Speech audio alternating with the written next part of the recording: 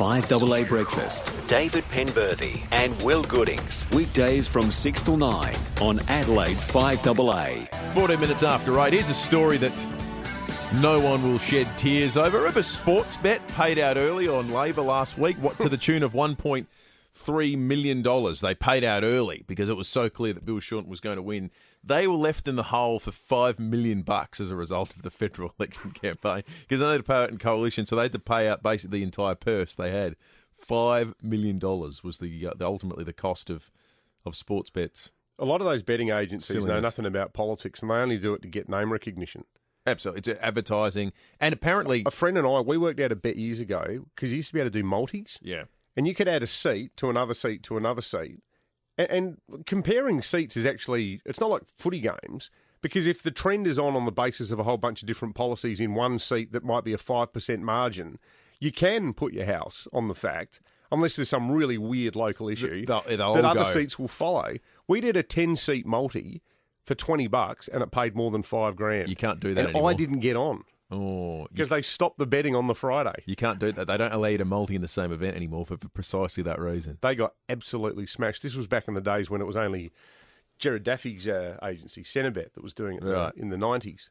But they got absolutely poleaxed by people. I don't expect anyone to shed a tear for the people at Sportsbet this morning. They got deep pockets. The one seat that remains unresolved in South Australia is the seat of Boothby. All the indicators are that it will be a Lib retain, but it's still, if you look at the raw detail, incredibly close at this point in time. There has been 78% counted. The difference between the incumbent Nicole Flint and the Labor Party hopeful Nadia Clancy is about 2,200 votes. Nadia's on the line now. Can you still win, Nadia? Good morning. I think that it's probably stretched out too far now. So I did give Nicole a call this morning to congratulate her on having the great privilege of representing our community in Boothby. So you have pretty much conceded then, Nadia? Yeah. So unfortunately, I just think it's probably, last night we were 2,200 behind. I think that's going to be near impossible to make up. I'd be obviously very, very happy to be proven wrong and in a couple of days to go, oh, sorry, I take it back. Hey, about that phone call. Yeah. Hey, Nadia, can I ask you, the debate is well and truly underway now within the ALP about what went wrong on Saturday night. Do you think you could have won the seat of Boothby, which is the 7th oldest seat in the country, without the lead in your saddlebags of anti-aspirational policies on franking credits and negative gearing? I think there's going to be a lot of time to reflect on what we could have done differently in terms of policy and also the way we campaigned. But in Boothby, we got to swing towards us when that wasn't really what was happening everywhere else. And I'm really proud of what we've achieved, me and my incredible team of volunteers. We've clearly had some good conversations with people over the last 8 months, and people did want action on climate change and wanted better funding for our schools and our hospitals. And we've got, we moved some people across, but it doesn't seem like we were able to move enough. Well, Nadia, thanks, Nadia. Really appreciate it. Thank you for joining us on this Monday morning after polling day. Nicole Flint is the incumbent member for Boothby and looks set to be returned. Nicole, good morning to you, and congratulations, or are you not quite there yet? I am a bit old school, so I'll be waiting for the AEC to make the declaration. Nicole, you had everything but the kitchen sink chucked at you in Boothby. You had ads specifically naming you over the Dutton stuff. Your office itself was egged overnight last Thursday.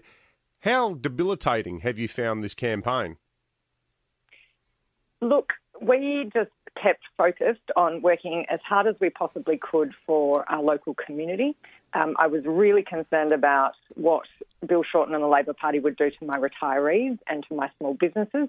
So we just stayed focused on being out and about, talking to as many people as possible, listening to my local community and making sure they knew about our plan for a stronger economy and lower taxes and more jobs, especially here in South Australia. The swing against you, what do you put that down to? You just put it down to the fact that, basically Get Up Labor and the entire union movement parked in your driveway for the last 6 months?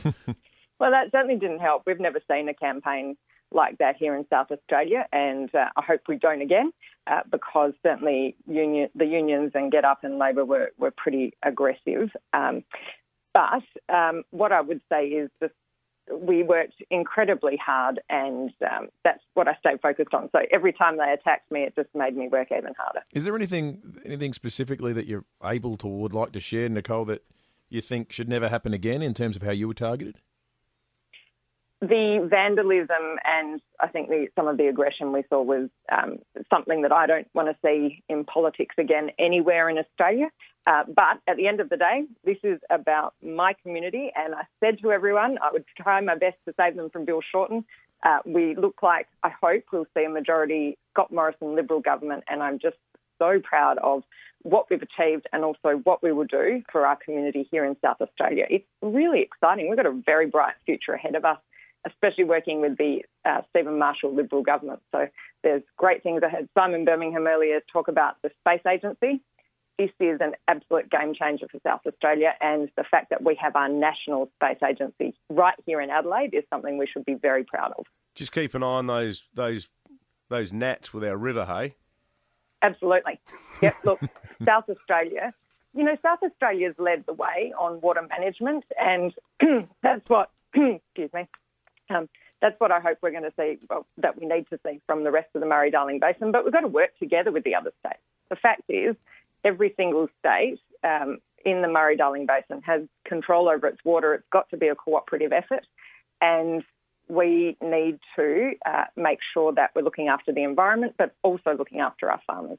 Well, there you go, Nicole Flint, the member for Boothby. Thanks for joining us, and she won't call it, but I think we will. Her opponents called it. Yep, you heard it here first. Nadia Clancy rang Nicole Flint this morning and said, that's me, I'm done. And it looks like, as we predicted all along, there wouldn't be any change in any of the seats here in South Australia. 22 minutes after 8.